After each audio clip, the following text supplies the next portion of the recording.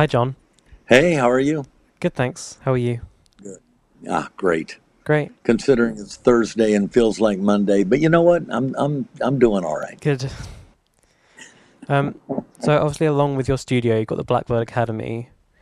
What were some of Yes. the ways that you kind of learned engineering, and were there particular things about that that influenced how you wanted to start or kind of work with younger students? Well, what happened was the studio's been around since 2002, so we've gone through lots and lots and lots of interns. And generally, our interns are graduates from a program. It could be a short program, it could be a year program, a 4 year program. But I was shocked to discover that even after getting through a 4 year program, I felt like most of these kids did not have any idea of how to really make a record. So it bothered me. And then add to that the fact that maybe they owe 100 grand or 150 grand for all the tuition and the college. It just adds insult to injury. So I thought, you can bitch about things or you can do something about it. I much prefer to do something about it. It was probably 2011. I was sitting up front waiting on someone or something, and Vance Powell and I were up there together, and we had four interns up there, and we asked, "What's your favorite kick drum, Mike?"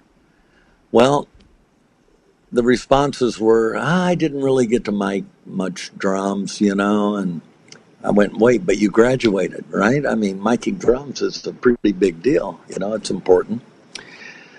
To, well, we only had an SM57 or whatever. Anyway, it was really unsatisfactory answers. So I thought to myself, well, the only way to remedy that situation is let's try to do it ourselves. And it took a couple of years, but starting in the fall of 2013, we started the Blackbird Academy. My first phone call was to Mark Rubel, who was teaching audio in Illinois and had been for 20, 25 years at the time, I think. He had brought a class down on his own accord to have a tour of the studio. So that's how I met Mark initially. But I was thoroughly impressed with the guy. He looks like Lou Reed, sounds like Albert Einstein. He's just a really great, great guy, and beautiful temperament, great attitude. He's a bass player also, had his own studio, Pogo Studios in Champaign, Illinois. And that was my first phone call, and he agreed. And then Tom Kenny from Mix Magazine told me about Kevin Becca, who had been teaching for about 10 years at another school, and that he was getting frustrated for whatever reason, I don't know. But I called Kevin, and he blew me away also. And then I thought, shit, can I afford these two guys? I mean, because they're world class, both of them. Well, you know what? You'll find a way. And I did. And so Kevin and Mark and I sat down, and they put together the curriculum. Our motto was, or our mantra more likely, was the greatest education in the shortest amount of time for the least amount of money possible.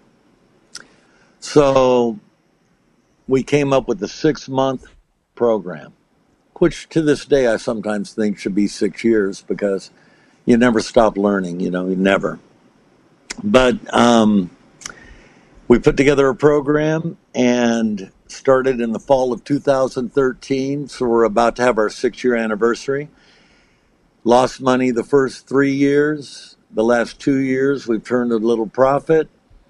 So we're off double secret probation by the state of Tennessee. We're a post-secondary educational institution is our formal title, but, it's a trade school. If you love music and you want to work in music, come here. I think there's a certain percentage of the population that when they're born and they're in the womb, when they hear their mother's heartbeat and the sound of her voice and the sound of that blood flowing through her veins, I think that music gets ingrained into your DNA. And I think that's a lot of who I see here, are people that are like-minded like that. So anyway, we started this school, and I'm happy to say that we have two programs, a studio recording program and a live engineering program. On the live side, I know we're well over 90% employed. These kids, these grads, are working. There's so much live work, it's ridiculous. And not just touring, but work in theaters and arenas, being the house guy, or in clubs. Kids are working in their churches. We get a lot of that too. It's interesting. We've had artists come through the program who simply want to make better demos and understand the recording process better. It's interesting because a lot of, well, like Alison Krauss, her son came through the program. She also sponsored another girl to come through the program. Greg Wells' son came through the program. And now his ex-wife, Louise Goffin, is in the program. It's crazy, the fact that she's made a great number of records and has an incredible musical heritage, being the daughter of Carole King and Jerry Goffin. And so I think we've had the drummer from Train, Scott Underwood, came through the program.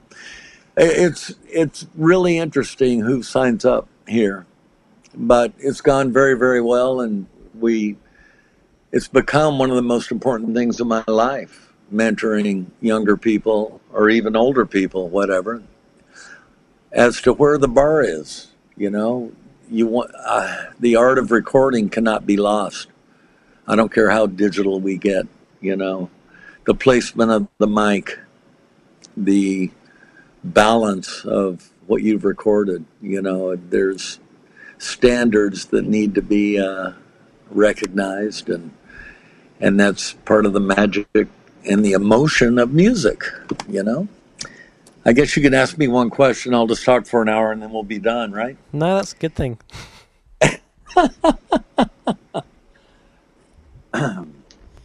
So anyway, we have the school. It's going great. On the studio side, we're over 70% employed, which you're never happy until until everyone is working. But with the state of the business and how hard it is and how many people are recording and how little money there is compared to the past in making records, I'm very, very happy that over 70% of our studio grads are employed and working. And, we have kids all over the world. The beauty of it is we're not accredited at this point. We're getting ready to apply for accreditation, which means you can go to the government to get a loan. You have to have 2 years of profitability before you can even apply. And so we just recently accomplished that. And it'll take a year and a half or 2 years for that to happen, but that's okay. 3 or 4 years ago, we got approved to take international students, which I'm very happy about. And and we're also hooked up with the veterans, the GI Act, where you can get, if you've been in the military at all, you can get a scholar or a funding to go to this school, which I'm happy about. So it's an interesting time, I think 95% of the time when you own a studio, you think, how in the hell can I survive? What ways can I make money aside from booking a room? Because that seems to be one of the hardest things to do. But somehow we've managed to stay above the fray. We're getting into other type work. We're doing a lot of transfer work these days too. What with the UMG fire, you know, that came to light recently that happened back in 2008, there's been more awareness for preserving your original tapes and recordings and transferring them and having them in 2 or 3 different places so you never have to worry about losing them, you know. Do you tend to teach kind of recording techniques via era or via just kind of sound or genre? You know what? We expose our kids to so many different influences, and we let them figure out what they love and what, you know, what they like in the way of sound. I work with every class at least a couple of days of recording, but they get, and every student in the recording program has to find a band, record them, overdub them, mix them. You know, you can't do that without, you can't graduate without that. They also have literally, I believe, hundreds of guest lecturers, you know, from Andrew Sheps to Joe Ciccarelli to Nico Bolas to, oh my God, the list goes on and on and on. And there are field trips where you'll go visit Stax and different, or you'll go to Memphis for sure, probably to Alabama to visit, oh my God, I'm mental blocking. Muscle Shoals? Yes, thank you. To visit Muscle Shoals. And, you know, the beauty of Blackbird, or one advantage we have here, is we have an incredible gear collection. And you'll be able to use, you know, U47s and 251s and M50s and great microphones, C12s, 67s, 49s, 48s. The list goes on and on. And it'll help you realize how important the placement of a mic is and the right mic for the job. And that the bar is here. That when you put the right mic in front of the right input in the right room, magic happens. And it's really, it's real. And I also know that when they leave here, they're going to be recording in their buddy's basement or whatever with probably 3 SM57s and maybe an Apollo or something, you know. So we teach all of it. And I'll guarantee I've heard some great, great drum sounds coming out of 3 SM57s placed right, even in a not great room. So we focus on now. We have obviously the latest, greatest Pro Tools, and we have Logic. We have, you know, different digital recording formats, but we also have a bunch of vintage classic gear so that, you know, they learn how to splice tape. You know what tape smells like, man. That's kind of cool, in my opinion, you know. It's good to know. And to compare digital recording to analog recording. It's nice. We've got some in the box rooms here, and we have a bunch of rooms that are analog. So the good news is you'll get the whole spectrum when you come attend this school or just come work here, period.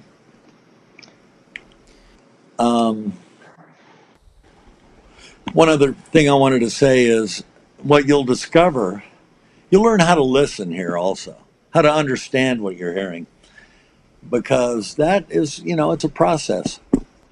But the higher quality at which you listen to music, the more emotional it becomes. And that's just the truth. I always say, you know, I have a bunch of stupid little sayings, you know, good is the enemy of great. And let me tell you, that is one of my favorites because it's so true.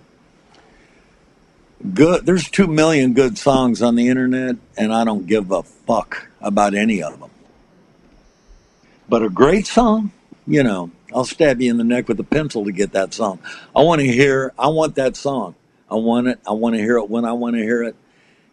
Great makes things happen. Good, what's the point? If you ever see a Blackbird t-shirt on the back, it says either you rock or you suck. And all that means is, if you're going to do something, just do it right, Don't half-ass it. That's all. I cuss too much, probably. I hope that's okay. No, it's fine. My wife claims I don't have a filter, and she's probably right. Usually with these interviews, I like to kind of go through some different instruments and talk about favorite techniques and mics. Obviously with you, there's quite a lot of options, so maybe it's just kind of some of the first things that come to your head in terms of favorites. My favorite kick drum mic, RCA 44. Ribbon mic, about a foot away from the drum, not near the hole. I don't want wind hitting it. Cut 200, add 50, it's godlike. And a RCA 44 will record 10 cycles, I'll guarantee you there. They've got a beautiful, beautiful low end. A snare, there's always, an SM57 is on 95% of the snares you ever heard recorded.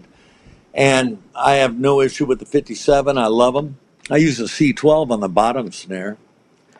I like a C12 on the hi-hat and overheads. I'm American, so I got to go condensers, right?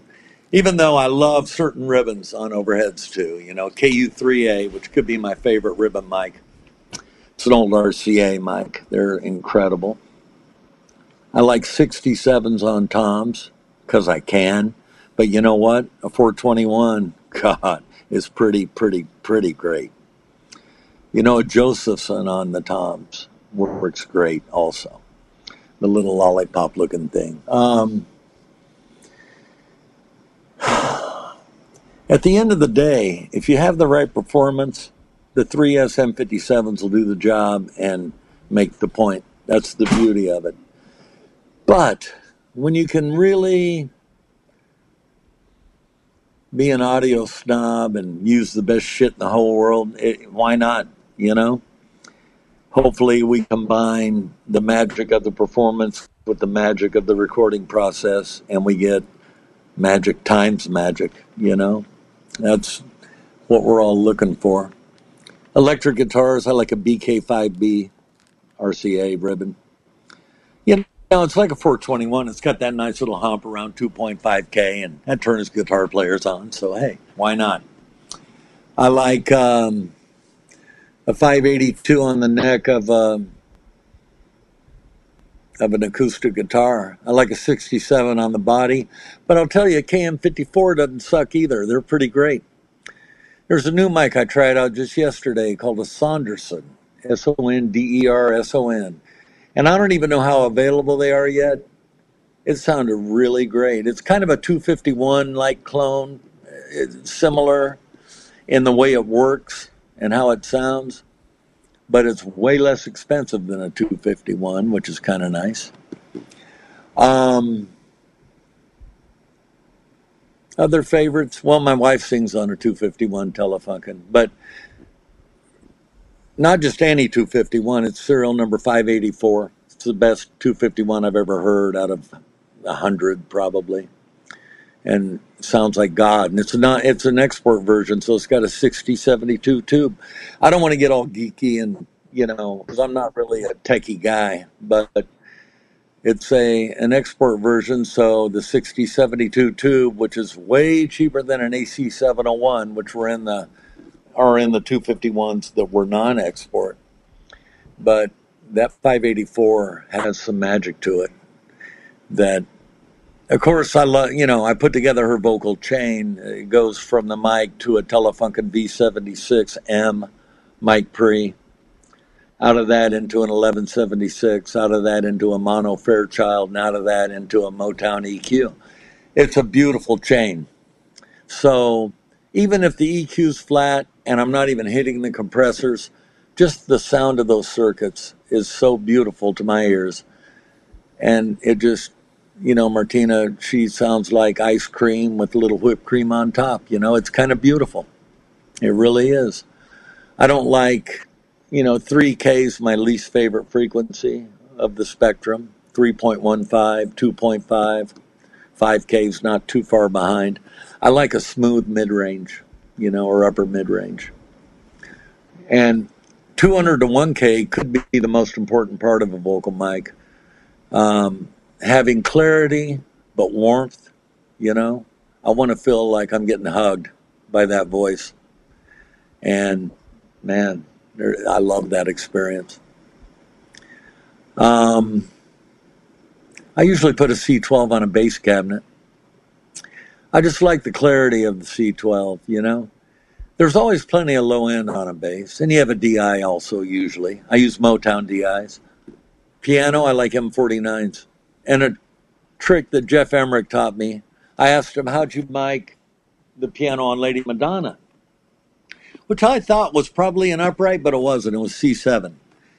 And it was one mic, a D19C, the English SM57, as I call it. It's a workhorse mic, You'll see people singing on them. You'll put them on kick drums. You'll put them on guitars, whatever.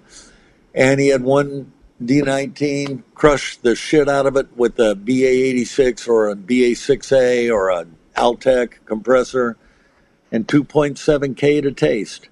Jeff was so free with his knowledge and so happy to pass it on. And the first time I did that in a session with that mic, the piano player about shit his pants, man. It was awesome. What is that? I go, just an old trick a buddy of mine taught me, See, how many other things does Jeff Emmerich know, or did he know, that no one is aware of? I hate that. So we try to keep the art of recording and the art of audio relevant today, because I think it matters.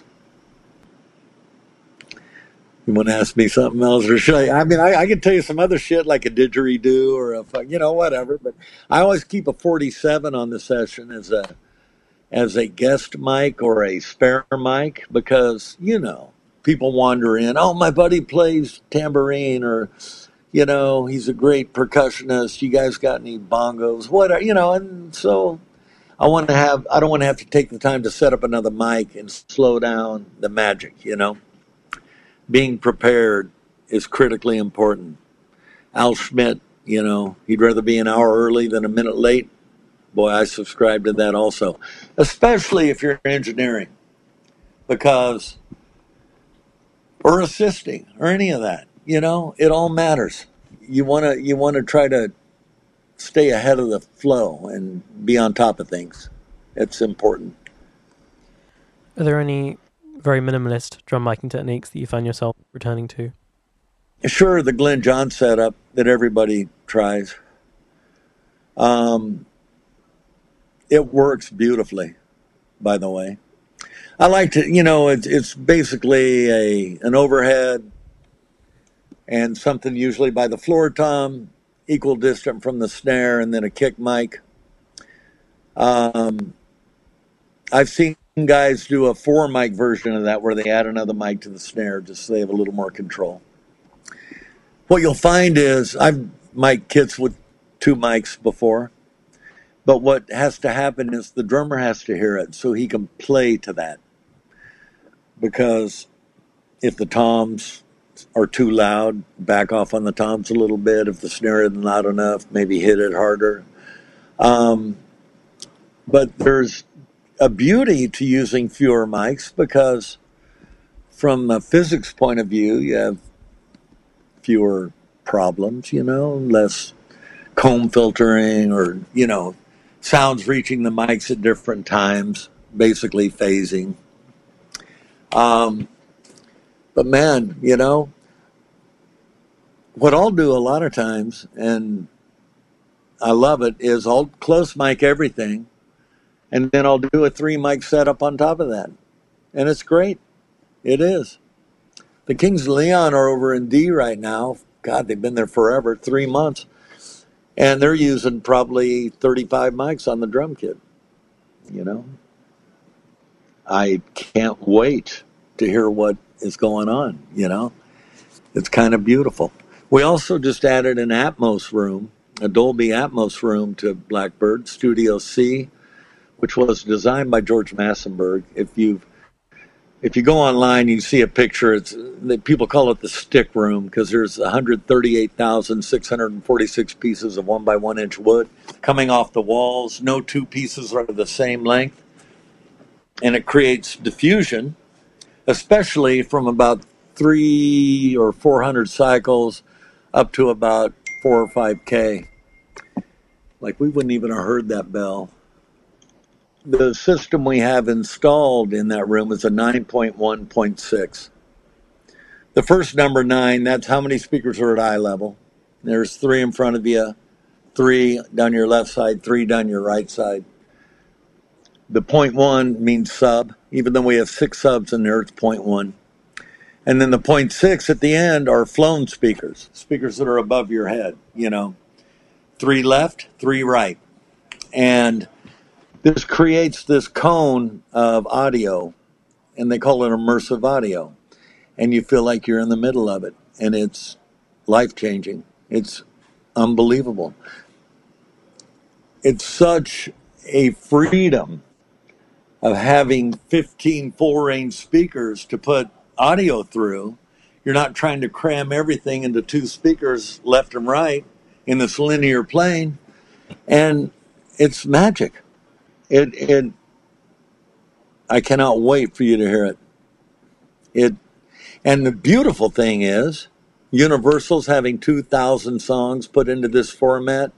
Amazon and Netflix are requiring all their content to be mixed in Atmos. People are building sound bars that go in your house, where you can put one in the front of your room, and it'll have speakers that are aimed up that'll bounce off the ceiling, so you get this illusion that it's behind you. And there seems to be a lot of synergy right now focused on making Atmos work, not to mention 4,500 Dolby Atmos theaters around the world. But hearing it in a control room, man, it's the best. It is. What do you want to go from here? Have you got any favorite mics that have come out in the last kind of 10 years? Favorite mics? Yeah. Well, you know what? I've always been a fan of Shure mics. I like AEA. I like Wes Dooley's mics. There's some good ribbons, I won't say anything's changed my life, but I like this Saunderson mic. I'm going to put Martina on that and hear her, and then I'll really, really have an opinion on it because I know that voice so well. I'm glad that Neumann re-released the U67 with the same hardware, same power supply. I love that. I think it was incredibly smart move on their part, because that's one of the 4 mics that changed the world, really. I call them good guy mics, mics that you can use on any input, and they work great. 421s, 57, C12, 251, maybe not a 251 on the snare drum, but you know what? On most other inputs, it's great. U47, U67, those are all wonderful mics. But you know what? I'll tell you what I love on horns, especially for touring, a 4099 and 4061, those are model numbers. Let me just look that up real quick, because I love those mics, and they are roadworthy, and rarely do I need to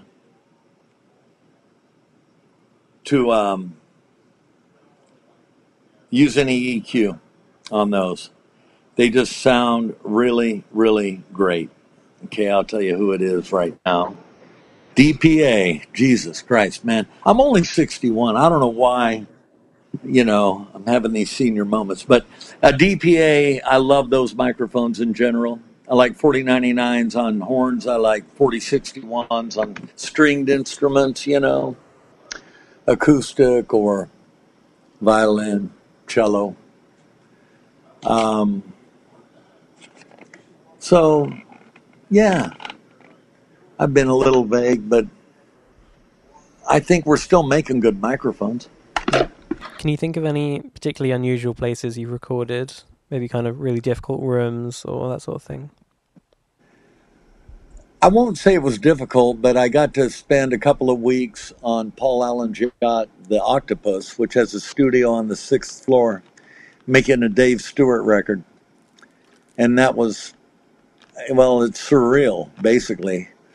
We finished. I wanted to sue everybody because they ruined my life. I could never be happy again after spending 2 weeks on the Octopus, But working with Dave, which is such a pleasure always because he's so creative, unbelievably creative, was great. And we made great music. And shockingly, the drone of the motors didn't put us out of business. There was enough isolation that it worked out pretty well. I brought a bunch of microphones with me because what they kept on the boat, I think due to the exposure to salt water or whatever, or mist in the air, they didn't have a lot of classic condenser mics. So I brought some with me and used them, and that helped. But no, we had a great time on that. That was definitely the most unique recording experience I've had. What are some ways that you've kind of worked with Bleed over the years, especially maybe more unusual ways that come to mind? Worked with what over the years? Bleed. Well, it depends on what you want. If everyone wants to be in the same room and you use a few mic setup, it's more a question of balance because everything bleeds. When a guitar player, an acoustic player is also a vocalist, you got to choose the right mic for the vocal and the acoustic. Because let's say he plays a perfect acoustic part, but he bones a vocal, and now they bled into each other so much. So the tighter pattern that you can afford to use on an acoustic guitar, the easier it's going to be for you later.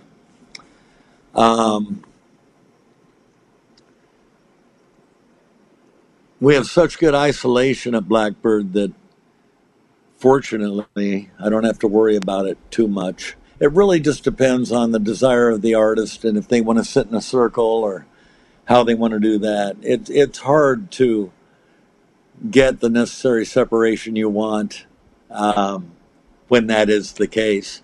But there's an art to it, like everything else. And that blend can work and be great. It works, or it can work.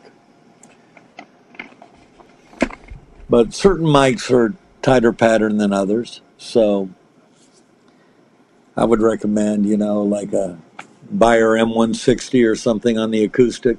They don't pick up much, if any, vocal when you're using that. So there's, a lot of tricks. I don't have the enlightenment of Jeff Emmerich yet where I'll just give away every secret I know, but almost, With all the gear that you have, what does your mix bus normally look like? On the stereo mix bus, I'll generally use a Neve 33609 with the metal knobs. I like that model. A pair of EMI EQs from the mastering console. I think we have 10 channels of the EMI EQ. I bought other channels that were available from other consoles.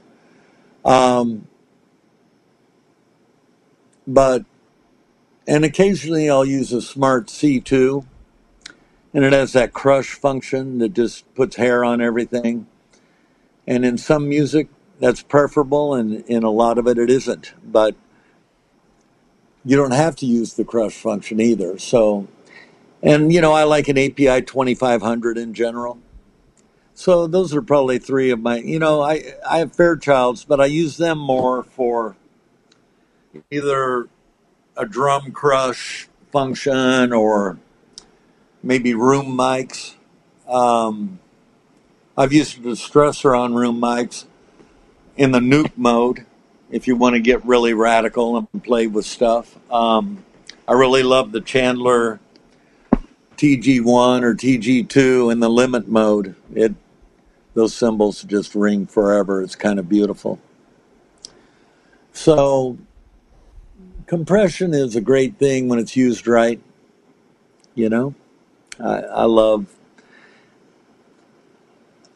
I like the Neve, probably the 33609 is probably my favorite stereo bus compressor. Then they're just going to crush the fuck out of it in mastering anyway, so you do what you got to do. But I use the 33609 live also. I just feel like it's that important. And a pair of EMI EQs. So I like those too. Just to finish up, could you maybe talk about some of the sessions you've been on that have kind of meant the most to you, and you kind of just the kind of maybe the first ones that come to mind? Got to make well, I love working with my wife, Martina. It's just magic. I'm very fortunate I get to do that. I made a Stevie Nicks record I really love 3 or 4 years ago. Man, I wasn't on the session, but I sat in on a lot of it. Queen was here prior to the movie coming out, and they were doing some music for that. That was life-changing in a way. Brian May could be the nicest person I've ever met. I don't know. Maybe. It's so great when you love an artist or a band and they end up being great people. That's a great thing. But you know what? I'll bust my balls just as hard for any club band as I will for, any rock star, really. It's either in you or it's not. And I love it. Every time I go in a session, I want it to be the greatest sounds that were ever recorded. That's my goal. So, you got to grab some cool gear so you can cheat a little, I love it.